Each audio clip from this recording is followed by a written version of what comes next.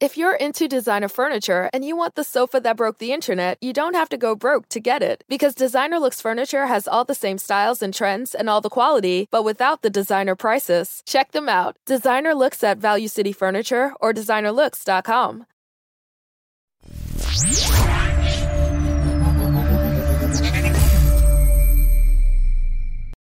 The Rovers Chat YouTube channel is proudly sponsored by 6yardsout.com. They've got retro football from every era with mugs, phone cases and much more.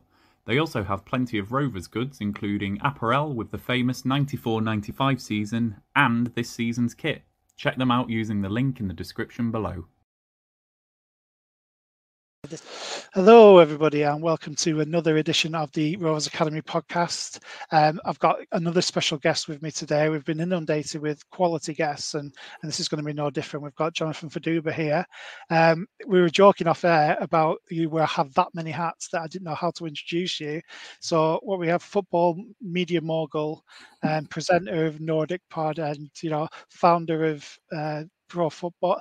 Go on, tell us who you are and why people should listen to you about academy stuff that we're going to be talking about. Yeah, thanks a lot for the introduction. Yes, I need to sort of maybe work on my, like getting some concise description or something because it seems like too many hats, if you know what I mean. Kind of title. Yeah, I need an official title somewhere. So, thanks a lot. Obviously, I'd probably describe myself at the moment as probably the co-founder of Future Global Sports, which is a kind of like a consultancy which works with obviously players, mainly semi-professional, moving into the pro game, and also recently founded obviously the PL2 report, which we did released in the summer just gone, and that's obviously partly probably why you're inviting me on the show to talk about academy football.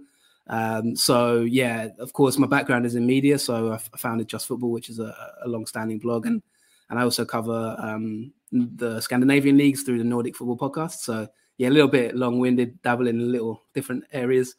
But obviously, ultimately, the passion is football, and so to give a little bit more background, we created the PL2 Talent ID report, which came out in May of this year, just gone 2021. So that had a lot of interest from clubs and that kind of thing because we basically monitored and tracked every single player at academy level, at PL2 level to under 23s level, and watched every single player and basically gave a rating of the players and that kind of thing. And the value of that was for players, for clubs maybe, or commercial partners as well, but mainly for clubs who maybe wanted to purchase the report to help them with their scouting, to sort of turbocharge their scouting, and help them kind of identify players maybe getting released from academies, if it's maybe say National League club looking for players coming out of the academy, or for example, professional clubs looking for players that might have slipped through the cracks, or even people abroad, like in Scandinavia, places like that. So yeah, that's the, I suppose, long and short answer of it. But no, I'm looking forward to talking about youth football and with you today, and hopefully it can be an interesting conversation. Yeah, absolutely. I think you've you've summed it up in that answer there, why exactly I've asked you to come on and why people should be fascinated by what you've got to say. So this is the first time really we've had an outsider on the Academy podcast, and often it's very easy to get wrapped up in your own academy and your own players and think, right, we've got some amazing talent here. So it's going to be interesting to be able to talk about our talent, but also the rest of the talent that's out there in the league. Obviously, we're speaking here on a Wednesday night, and Premier League action is on. Do you watch a lot of like top level football as well? Am I keeping you from anything at the moment? Well, Burnley Watford was called off, so yeah, not I know that's. I know Blackburn fans wouldn't want to watch. Don't even pretend you were going to watch Burnley Watford. No, you didn't really keep me from anything. I mean, obviously, my main two areas that I cover probably at the moment are Scandinavian football and youth football and non-league football, essentially. Well, three areas. So I watch a lot of Premier League, obviously, and I try and watch EFL when I can. But I would say if you were trying to find me on a Saturday, I'd either be a kind of a youth game or a non-league game, essentially. Obviously, we have clients who play in professional and semi-professional levels. So, either watching them or looking for new players kind of thing, helping clubs as well, scouting, that kind of thing. So yeah, I mean, I love the Premier League, but to be honest, I don't watch it as much as I probably used to. So yeah, I think, absolutely. You've got your fingers in other pies, and it's important to keep on top of those because the coverage of those areas, I suppose, isn't as wide as. I mean, you could just look on anything and you get Premier League highlights or you get Premier League news. So, yeah, certainly understand that. What was the last game you went to then? Where have you been at recently? Most recent game I went to was Colchester United under 18 against Oh Arsenal yeah, under 18s FA I Youth messaged Cup. you about this. Like, So what you happened did. there? Incredible, to be honest, because Colchester is my hometown team. So beat Arsenal 3-0 in the Youth Cup was unbelievable, to be honest. What happened there, really? I don't know. I mean, for the town, it was a massive thing because obviously Colchester League Two, they were in the Championship many years ago, but not really, not really a big club at all. But the academy is a decent academy for the level. Some quite good investments gone into it. They've got a kind of plan to try and bring through young players, and it's had a fairly decent degree of success. So to beat Arsenal 3-0 was just incredible. I think my main takeaway from that was Arsenal weren't great. I'll be honest. I don't know if it was just on the day or that particular crop. That's obviously maybe a discussion for another time, but they were really disappointing. It wasn't like unjust. There was a lot of players that came in with hype, like Charlie Patino and Amari Hutchison, who maybe we'll talk about on this show. But to be honest, like a lot of that category now, that's the last chance they'll have in the Youth Cup, and to get knocked out by Colchester, when you're a Cat 1 academy, one of the biggest clubs in England, was a huge shock, to be honest. So it kind of caused a lot of ripples through the youth football world, I think, to be honest. Sure did. I spoke to Jay Haddo, who's one of our under 18 right backs. He did a podcast. It might be out just before this one, and he said about obviously Blackburn Rovers at under 18s beat Birmingham to progress through to the fourth round, and Jay mentioned about Arsenal being one of their biggest rivals through the age groups in the national competitions, and obviously when I said that they've been knocked out, he already knew, and he had this big smile come off his face. So obviously it's quite a popular result for the rest of the competition. And we'll see what happens with Colchester in the next round. Hopefully they go on a bit of a run. That'd be quite exciting for the club, I imagine. Yeah, got Newcastle, so you never know. And Blackburn have got Stoke for any Blackburn fans who are watching. Stoke City in the next round. So that'll be an interesting one. Okay, let's dig into PL2 then. You obviously talked about the PL2 report. It's kind of your bread and butter in a way. You know all about this league. I just wanted to start with a general kind of synopsis of the league itself for those who maybe aren't as aware of it as others. It's ostensibly an under-23s league, although we often see a lot of younger players playing it as well. It was brought into existence kind of in line with FFP. Yeah, have I said that right? No, EPPP, sorry. I'm getting all my acronyms mixed up. In 2012, I think it was, 2012-13, I think was the first season of PL2. So, what do you think of it as a league? Is it doing a good job in its purpose? Yeah, it's a good question. And I suppose it depends what you consider the purpose to be. And I think that's one thing that you realize when you're doing the report. It really varies from club to club, how seriously they take it. Obviously, you've got more than, I think, 23 teams in it. It depends, obviously, if you count the second, there's different tiers as well. So, you've got all the major clubs basically involved with it pretty much. So what you notice is that each club has their own different, ideas. There's that famous stat that, 180 players out of 1.5 million at youth level will make it to the Premier League. And it just shows you the percentages are so small, and the margins are so fine. And of course, at academy level, from the club's point of view, their aim is to maybe find that one or two players that's going to either go into the first team, or when you look at models like, for example, Chelsea, the model is there to just create talents that you can then sell off, and so it's a self-funding strategy, and it kind of can help finance the club in some ways and finance the academy itself. So every club's got a slightly different target. I mean, if you look at Blackburn, as a good example, a stat that I found really, whilst we were putting this report together, that I'm going to have to drop it on this show because I found it really incredible, was that like Blackburn has had 550 straight games with an academy graduate in the squad in the last decade. So yeah, that to me, I mean, that was when we did the report in June, so I'm sure it probably is more now. And to me, that's an incredible, testament to the club and what the aim of the club is, which is to obviously find people within the catchment area of that region and bring them into the academy and actually get them into the first team. And if you look at the first team, there's players that have played several games in the first team who've come from that academy. So I think every club's different in their aims of it. But what we've noticed when doing the report, there's some clubs who are good at it and some clubs who aren't so good at it. And really, what, you know, as a company, from that point of view, we're looking to try and reduce the wastage, if you know what I mean, because you get a lot of players who come out of academy levels. And, you know, we've been, since the season started, obviously a lot of players that have been released. If you went through a list of released players and see where they are, it's crazy. You've got players at Bamba Bridge, you've got players in Croatia, you've got players at Miklova Sports, you've got players all over the place. So it's a wide, you know, it's really wide where players end up from. Maybe you get released from academy, go to another academy, or, you know, you fall out of the game completely. So that's the difficulty of it as a player, and as a club, it's just how do you make sure that you're doing a good job for those players in different areas. Yeah, definitely. If you listen to the Stuart Jones podcast that was released in December, you'll find out, because I asked him that question, like, what do you do for players that don't get a yes at the end of the scholarship, especially, or even like the first pro contract or a second pro contract? Some of them are still playing in the under 23s with a pro contract. And like I say, it's the wastage that concerns me quite a lot. Even though Blackburn have been successful in getting players through the academy systems into their youth team, and we've got 5 regular first team players who've come through that way, that's still only 5 out of a Premier League under 23 squad of like 18, 19, 20. So, you know, you've mentioned already there about where they kind of end up. Is there more to be done for these players to get them back into the pro game, even if it's not with the club that they originally with? Yeah, and that's kind of what we do, you know, on a daily basis. That's kind of my role, is to try and find those players that come out of it and try and help them back into the game.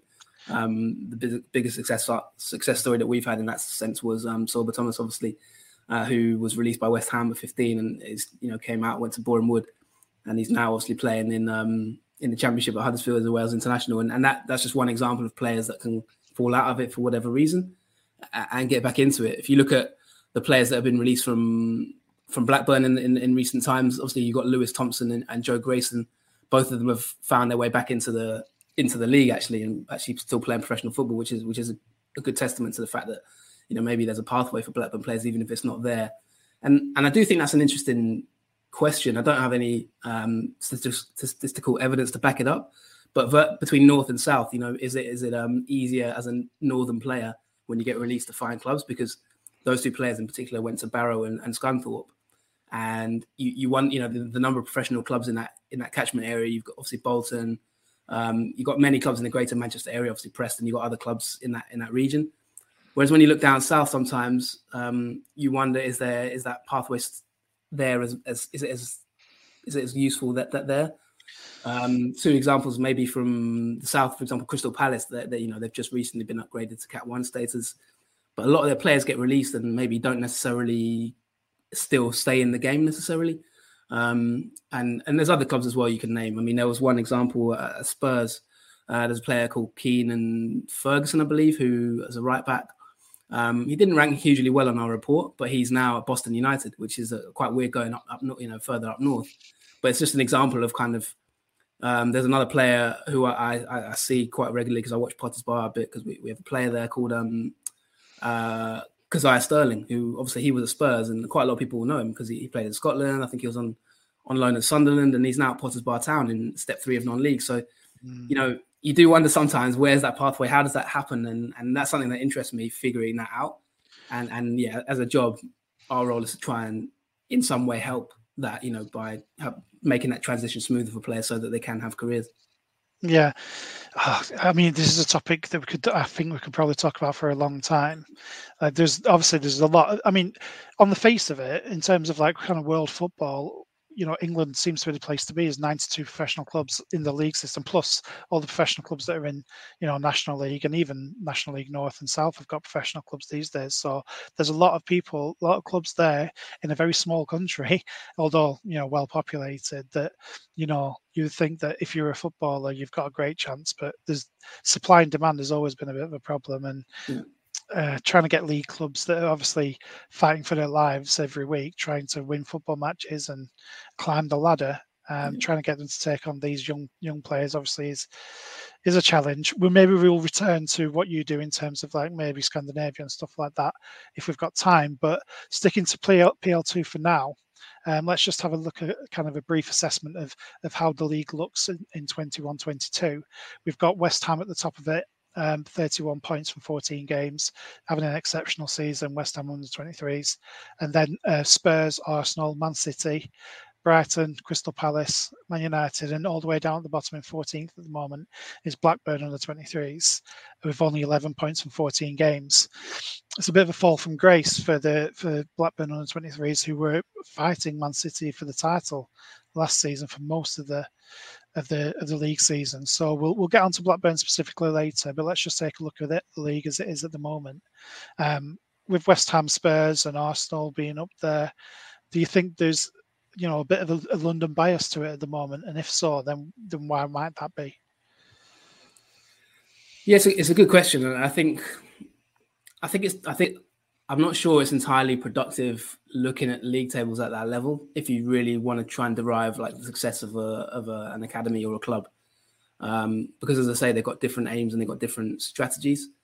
You'll know more than me about Blackburn, and so I'm interested to even hear your theories about why that is. But when you look at it, ultimately, you've got to bear in mind various factors. How many of the players at that academy are out on loan, for example. If you don't have to look at Blackburn's squad, and you can see there's some decent players out on loan. The same with other clubs, and so it's hard to really look at the table and just come up with a conclusion. But of course, so I think it is quite cyclical in that sense. But it can obviously be a good indicator of players coming through. I mean, you mentioned Arsenal there as an example, but when you look at them, obviously they had that we talked about their problem in the Youth Cup, but you've got players like, for example, Fuller and Balogun, who's been incredible this season at PL2 level. But really, there's a lot of interest from him from top level clubs abroad, for example, in the Bundesliga. So you think to yourself, has he sort of surpassed PL2 level, and what does that say about the club itself, if you know what I mean? Like what, and not necessarily the player, but I'm not saying that as a criticism of the club, but just should he really be playing at PL2 level, if you know what I mean, or has he excelled it? And maybe the pathway is just not there for him. And at this moment in time, if you take him as an example, it isn't, because you've got Nketiah ahead of him, you've got obviously Aubameyang, don't know how long that'll be for, but obviously he's in front of him, Lacazette. So Balogun's kind of playing PL2 football just purely because kind of there's not much else for him at this moment in time, short of a loan. So you kind of have to approach it you have to look at it from that point of view, really, and what's the aim of it.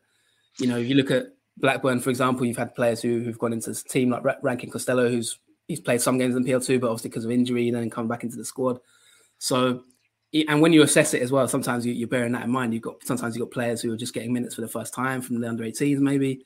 You've got players who are coming back from injury. So that can affect the results. And so, I wouldn't say you can draw a huge amount of conclusions from it, but I don't know. You tell me what would be your theory about why Blackburn aren't doing so well this season. Yeah, I think what you say is spot on, to be honest. And this is a kind of a point that I want to make to the fans who listen to this, is that it's easy to look at kind of an under 23 or an even under 18s league, and we'll move on to the 18s later, and look at the positions and go, well, we've not got very good players coming through here.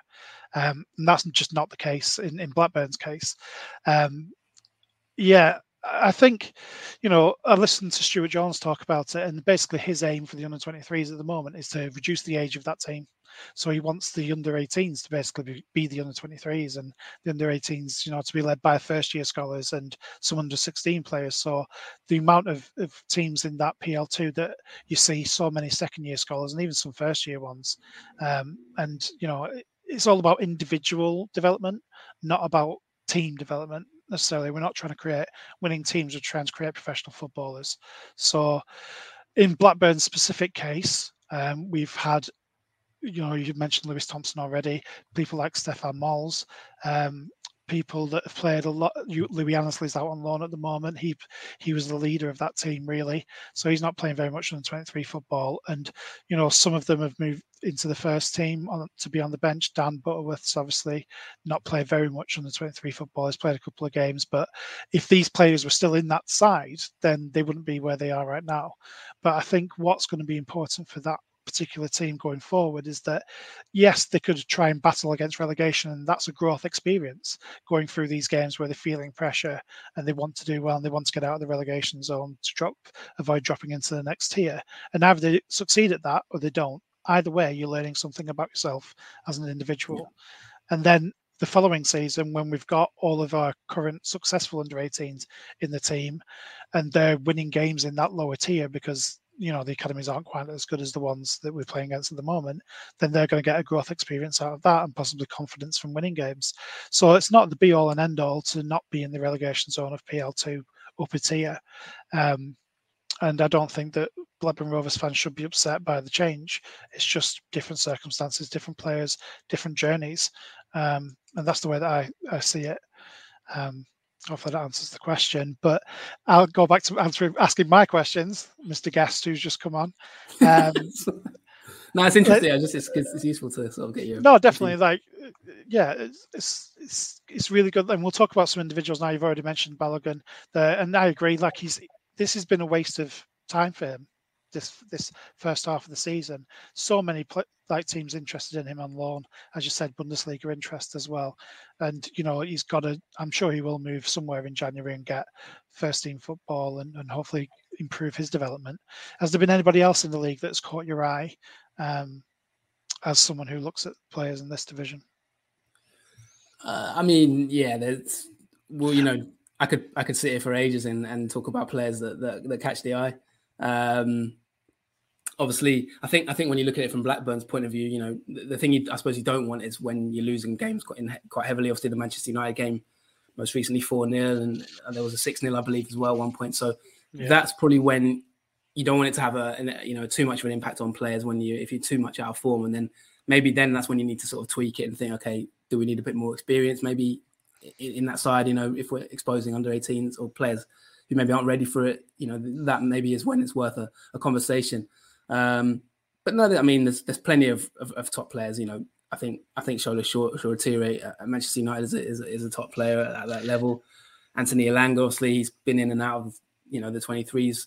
Manchester United have obviously one of the best academies in the country, if not the best. Down south, obviously, you've got Chelsea. One thing that's been interesting about Chelsea this season is they're not as they've let quite a few players go. So you've obviously had Daniel Simeo has gone to Southampton. You've seen that Tino Livramento has gone into a first team environment at Southampton. So, Chelsea's academy is maybe not as, it's still extremely strong, but maybe there's a lot of the players that you thought they're really ready for first team football have gone on to get it. Tariq Lamptey, of course, so over the last 18 months, we've seen some of those players leave Chelsea. I mentioned Arsenal, of course. I think a player that I'm quite excited by is Amari Hutchison. I think he's a good talent.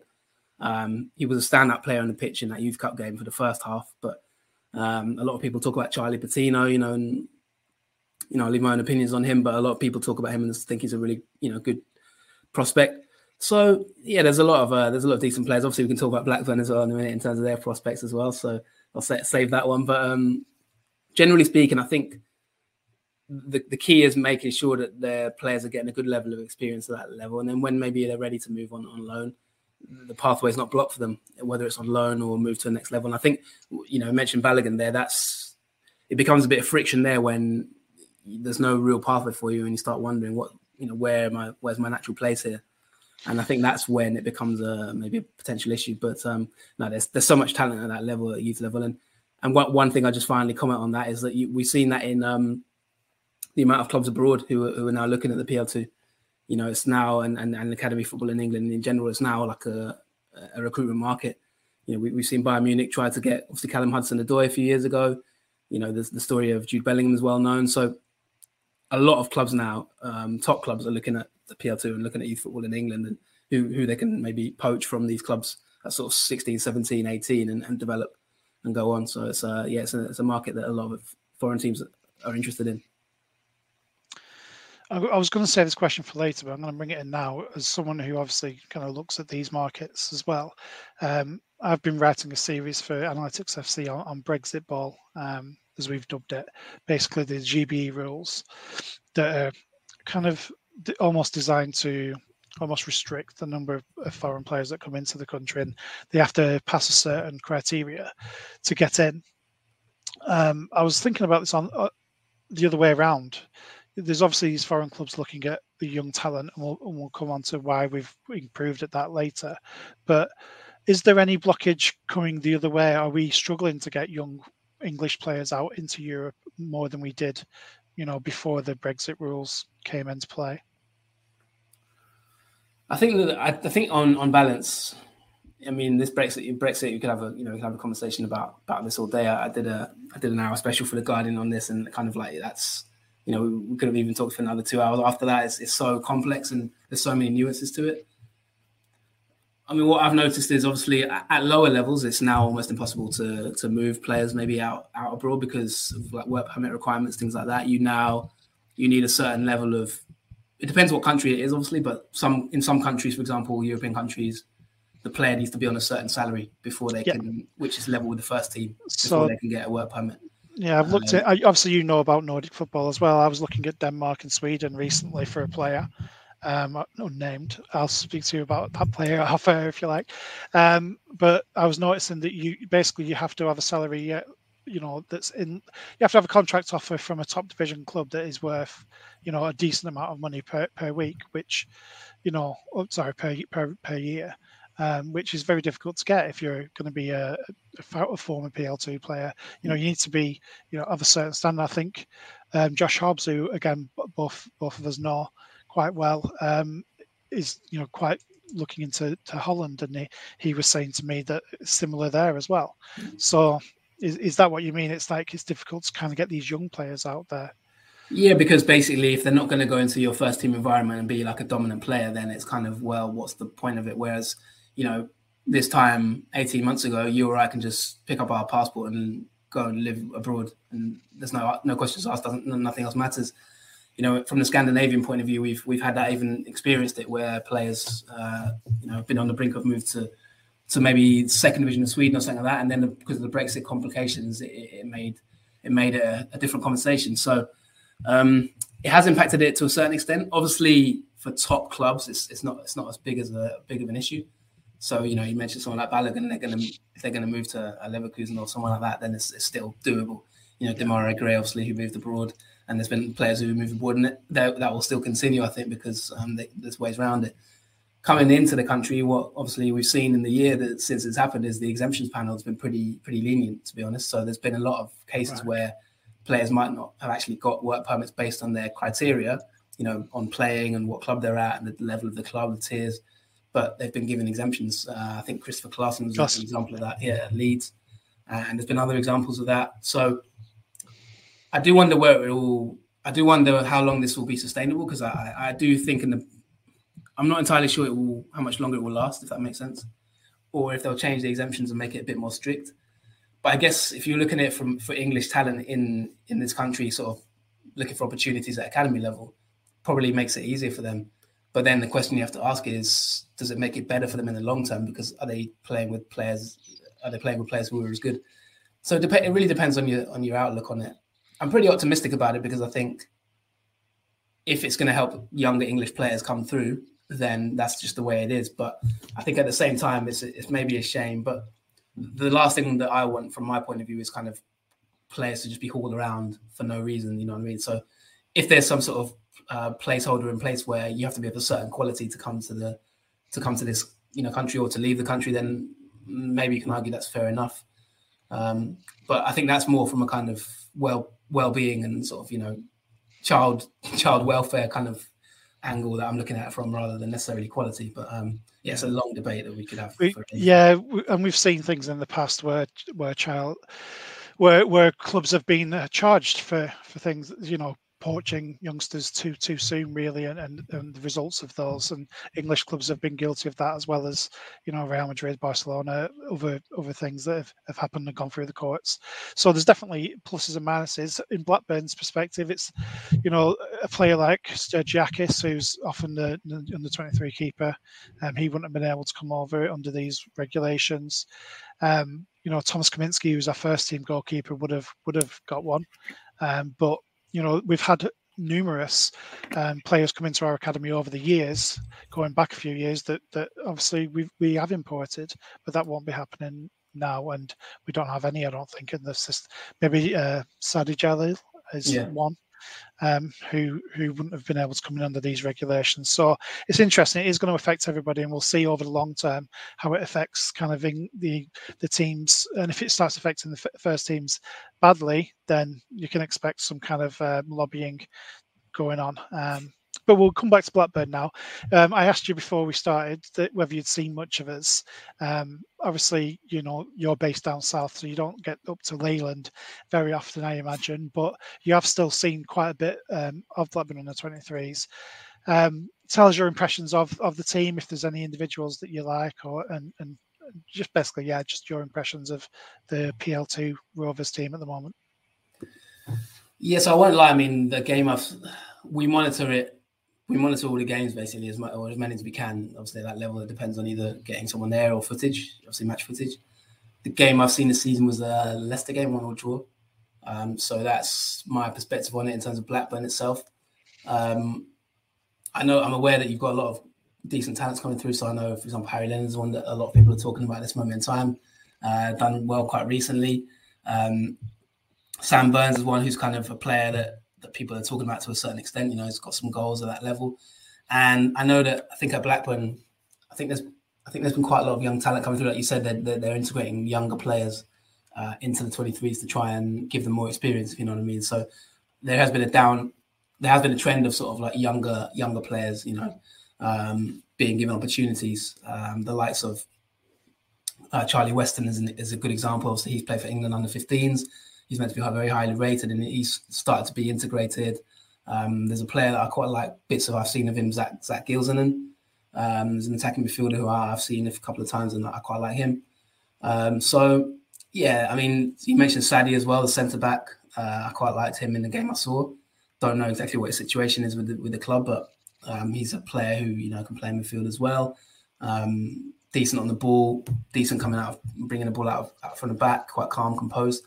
So yeah, I mean, there's a lot of there is some decent talents at Blackburn. I think the one good thing about that club is that you'll give them opportunities, and that sometimes can be the difference between making it as a footballer and not making it, if you know what I mean. So in a weird way, sometimes if you were advising a player like where to go, you might advocate for Blackburn ahead of maybe bigger sort of names, if you know what I mean, in terms of Premier League names, because of the pathway and the potential that they could be fast tracked by the club into the first team environment, because a lot of your players have had first team exposure. So that's an interesting debate. But yeah, I mean, I suppose the other one that a lot of people talk about is Jake Garrett.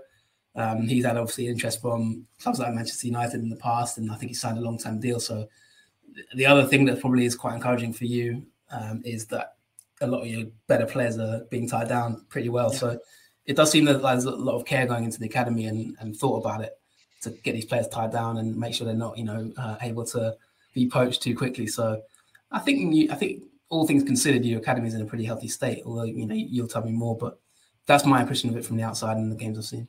Yeah, that's good to hear from an outside perspective, because that's certainly the way it feels to me.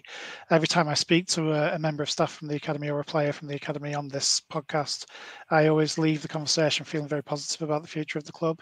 And I think that's obviously a very, very good place to be in. You mentioned Harry Leonard's just signed a contract last week to be tied down till 2025, which obviously is great. And as you say, before the season even started, a lot of the promising young players sign new deals to 2024 mainly. So they know what they're doing at the moment. They're tying down the players. Often you'll find with Blackburn, it's not even the first or even the second pro deal. It's the third one that we can't get them to sign. So Ryan Amby at the moment, it doesn't look like he's going to sign a new contract. And Joe Rothwell, although he didn't come through the academy, the same, trying to get him to sign another pro deal after they break into the first team. But that's a problem for a different podcast, not for this one.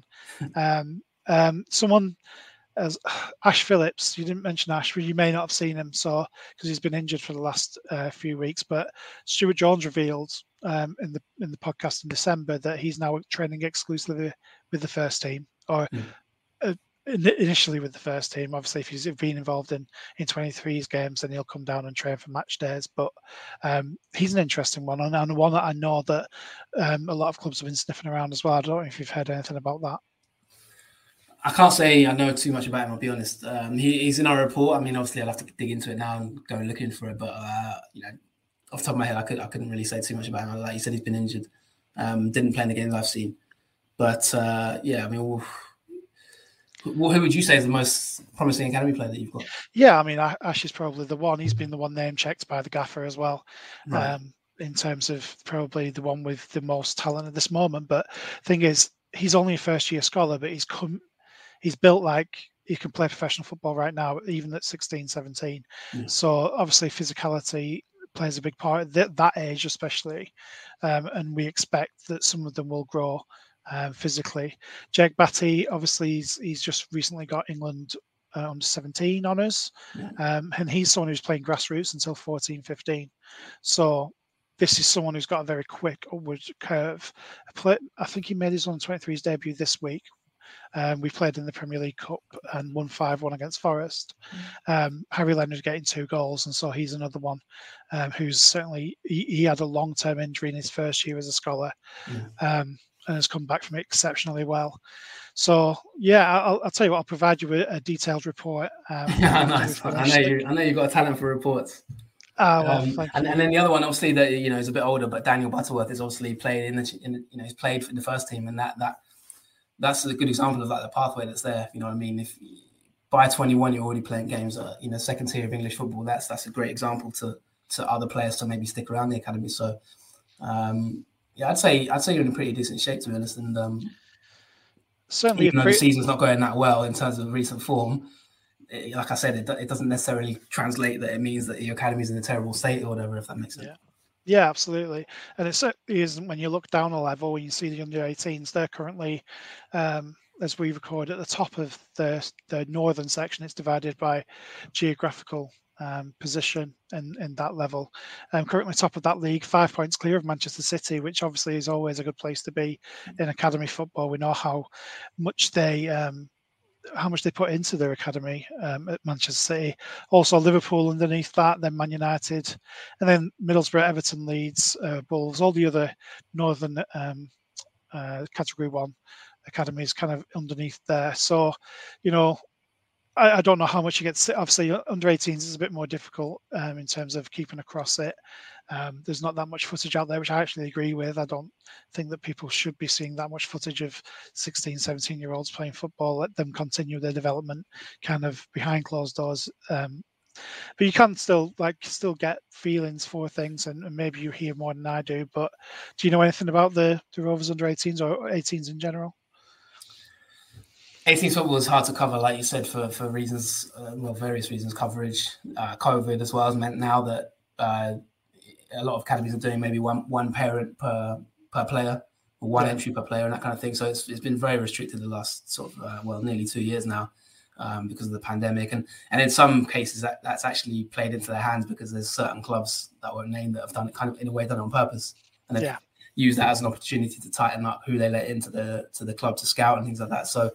There's obviously at youth football level, there's always a bit of skullduggery going on, and that's maybe one area. So we don't really tend to cover. I mean, obviously we're familiar with all the best players at that level, but I wouldn't want to really name drop too many of them because number one, it's really hard to predict at that age. If you're 16 or something like that, I don't like to put too much pressure unnecessarily. And number two, obviously, because we keep that information to ourselves. I mean, as you just said, lots of skullduggery goes on. There's people speaking hushed tones when they talk about that. And I've heard stories, maybe you have a good story or not, I don't know, of people turning up to youth games, whether it's 18s, 16s or whatever, asking for a team sheet and sorry, we don't have any of those. Those aren't available to the likes of you. Definitely. And often I believe managers even call their players purposely by the wrong name on the pitch so that their identity is further masked. Yeah, there's all kinds. I mean, I've heard of like managers praising the worst player in the post match, to sort of like avoid praising the best player, that kind of thing, so that it's sort of throwing a bit of a misdirection. But I mean, on the point about recording and footage, I do think I agree with you that it's good that it's not, it's probably one of the last vestiges of kind of football coverage where it's not widely covered. I do think PL2 could benefit from better coverage, maybe potentially. Yeah, I agree with that. But I suppose that's a different conversation. But under 18, obviously, you've got safeguarding issues to think about as well. Their minors, permission, that kind of thing. So I do think it's good. You do have kind of social media accounts that try and big it up. But I always think that although it does have some value to a certain extent, you do also have to question, the amount of hype you put on a 14-year-old. Or, I mean, even you might have even seen the player that signed for Arsenal at 6 or whatever that went viral the other day, and it's that kind of thing. So you do have to have a little bit. You have to be a bit careful about it. Yeah, I agree, and I've certainly wouldn't be one to be promoting the young people in the public eye. I don't think that's generally that healthy for them. And sometimes it's it's parents, sometimes it's the kid itself, and you can't control that. But I definitely think keep it as it is in terms of very little coverage out there. Still, we get the information that we need from reliable sources in terms of the staff from the academy and the lads themselves. And FA Youth Cup is slightly different. That's obviously a prestigious young tournament. We already talked about Colchester and Arsenal and the excitement that can bring for the academy, and that's absolutely fine. But the less coverage around that, the better. We mentioned briefly. We'll just talk about a couple of other topics just before we let you go. The Training Ground Guru Academy ratings came out recently, which is an independent look at how productive the academies are. Man United at the top of that list, and it looks at all the different Category 1, Category 2, Category 3 academies. Blackburn, I think, we're 23rd. I don't even know myself, and we don't really know how. I know how they were formulated in terms of like 5 points if you produce a Premier League player, 4 points for like a Championship player, and so on and so forth. I know you've not dug into it yourself either, and we haven't got copies of it to dig through. But how helpful do you think those ratings are, and do you think it's good that they're out there and give some accountability and maybe some information to fans that wouldn't have got it any other way? Yeah, I think it's good, and I can't. You'll forgive me for not being able to comment too much on it because I haven't had a chance to read the report yet. So it's difficult for me to really talk about that specifically. But in terms of kind of academy rankings and that kind of thing, I do think that there's a value in it, just for an industry-wide kind of metric of how academies are doing. Again, it comes back to what's the aim of the academy, because Manchester United are number one because they produce the most amount of players, I believe, and in general for not necessarily their own first team, but also throughout the pyramid. And that's pretty much why I imagine they're number one, and obviously their long-standing history of I think it's 84 years they've had an academy player in their first team squad consecutively, which is unbelievable. I think it's that, might be wrong, but I think it's something like that. Yeah. So there is definitely a value to it, I think, and I think anything that can increase the accountability is a good thing, because obviously the clubs who are going to be lower ranked may, I don't know how seriously they'll take it, but at least it's kind of out there to know that the level of players they're producing, that can help parents when making decisions, that can help people, players themselves when making decisions. So yeah, I think there's a level of accountability there that's useful. In terms of the report that we produced, that's kind of partly the aim of it as well, is to make sure that there's a level of, knowledge of these players once they leave, because every single year there's hundreds of players who get released from. I think we had it as around 35% of players released from academies last season. Just in 1 year. So year on year, there's so many players leaving clubs, and where they end up is important to know, because you don't want too many falling out of the game, and that creates a question if there are too many falling out of the game, were they of the level in the first place? Were they kept on too long?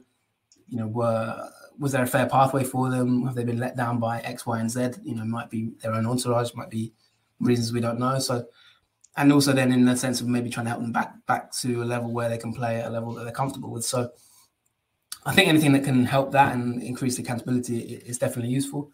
I wouldn't be able to comment on like Blackburn standing in 23rd. I don't know if that's like good or bad. So it's really hard for me to say on that one. But all in all, I'm looking forward to reading the report if I can get hold of it. So yeah. Yeah, definitely, me too. And just to give some people some background on it, I was on the day. The Training Ground Guru guys did a day on youth development recently, and I logged into that. And just some background on the ratings. I believe they were done in the first place by a parent who didn't really know when they were choosing a club for their. Well, they had a few offers for their son, which academy they should choose and why. So, getting some kind of like independent verification that academy does produce players, whatever level that may be, then that can be a positive thing. I do think there are some flaws in the way that they produce the data and the way that they calculate certain things, but it's good, and anything's better than nothing, I guess, in my opinion. And your report and the TGG report are helpful guides for people who might not have information that a lot of people have on the inside. And when you don't have that information, you can easily be sweet talked into things that you may not believe that turn out not to be true. And for those of you people that have read Michael Calvin's book on youth football, I can't remember what it is now, No Paradise, and I've got it on my bookshelf somewhere, but certainly read. Just Google Michael Calvin and youth development, and you'll see it's certainly no picnic in some places. Although I do believe that it is getting better. Just the last couple of questions then before I let you go, mate, if that's okay. We've already talked about Category 1 academies in terms of the number of them that there are. I just want to delve into that a little bit more. Do you think now, how many are we at, 33, 34, something like that? Is that too many now that are in Category 1, or is it actually a good thing that we've got so many academies that are attaining that status? It's a good question, actually. How many is too many? I mean, I think obviously Cat 1 signifies certain levels of standards. You need a certain allocation of coaches, you need a certain allocation of on pitch training time, and there's various other criteria to get to that level. So I suppose from the one side you could argue that the more Cat 1 academies, the better. Yeah. The problem is then that what's the impact of that on lower tier academies? Because obviously it means that under EPPP it's easier to be poached. I think Crystal Palace, for example, I think one of their biggest issues was that as a lower tier level academy, that they could easily be poached for fixed amounts, and they were losing players to other London clubs, if you know what I mean. So that Cat 1 status allows them to not be poached for the way it was in the past. So I do think from that point of view, in terms of contact time, in terms of the level of coaching, that's a positive. And when you look at EPPP in terms of the success of English football, you have to say that for all the criticism it can get, English youth football has probably never been in a better place. So I do think that all on balance, it's probably been to the benefit. Maybe the clubs might argue differently, especially lower down, Cat 2, Cat 3, because we've seen clubs have to close their academies. Brentford have gone through a different model, Huddersfield have gone through a different model, and that so there are questions about what's the point of keeping an academy if you're in a catchment area where there's so much competition and you can lose players for tribunal fees, 5 figures or 6 figures, that kind of thing. So when you've put a lot of effort into developing those players, so that's probably the downside of it. I don't think there's too many. Well, I don't think there's too many or too little, if that makes sense. It's just kind of is what it is. It means that the clubs are investing to put money into it to get them to that level. I think the important thing is that I think there does still need to be safeguarding of kind of player value for the clubs that are maybe lower down, to make sure that we don't lose too many more academies who kind of come to the Brentford conclusion that this isn't actually worth our time. Let's just pick people up at 16, because you can question is recruiting people to your academy at 9 is that too young? But I don't think you can question kind of if you're starting recruiting at 16, then you're losing a lot of years there, where players might be lost to the game, if that makes sense. So as long as the balance there remains okay, then I think it's too much of a problem. Yeah, I don't think anyone's out there going to pretend that EPPP is perfect and hasn't had its problems. I think definitely the one you highlight there about losing your players for a nominal fee has been a problem, and continues probably to be so. But it is good that so many young players are getting such good,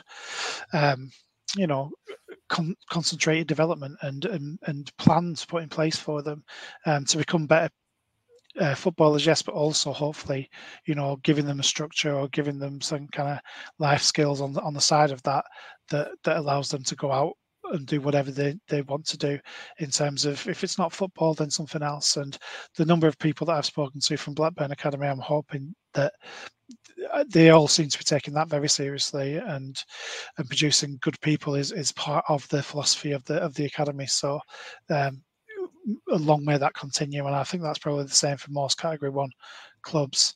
So yeah, there's so many things that we've just kind of only touched upon in this podcast that I know that we could go on talking about forever, but that would bore everybody apart from us, probably. So maybe we'll pick that up if there's demand off the back of this one, and we'll come back for another one. But Jonathan, it's been fantastic talking to you as an outsider and getting your perspective on all things youth development. What are you going to go off and see this weekend? Do you know? Have you got plans in place?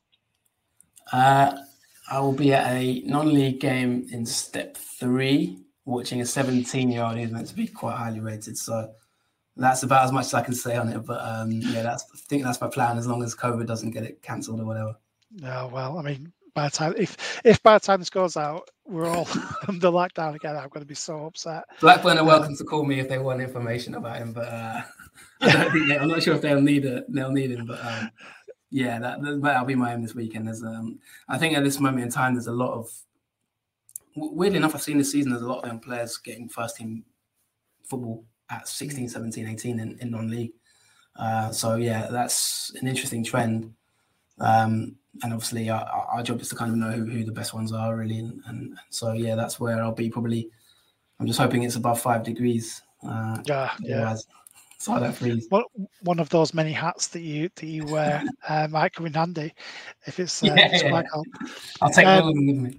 Exactly. Yeah, take all of them. Wear them all. Thank you again for your time, and hopefully we'll get to see you again soon. Thank you very much for having me. The Rovers Chat YouTube channel is proudly sponsored by 6yardsout.com. They've got retro football from every era with mugs, phone cases and much more. They also have plenty of Rovers goods, including apparel with the famous 94-95 season and this season's kit. Check them out using the link in the description below.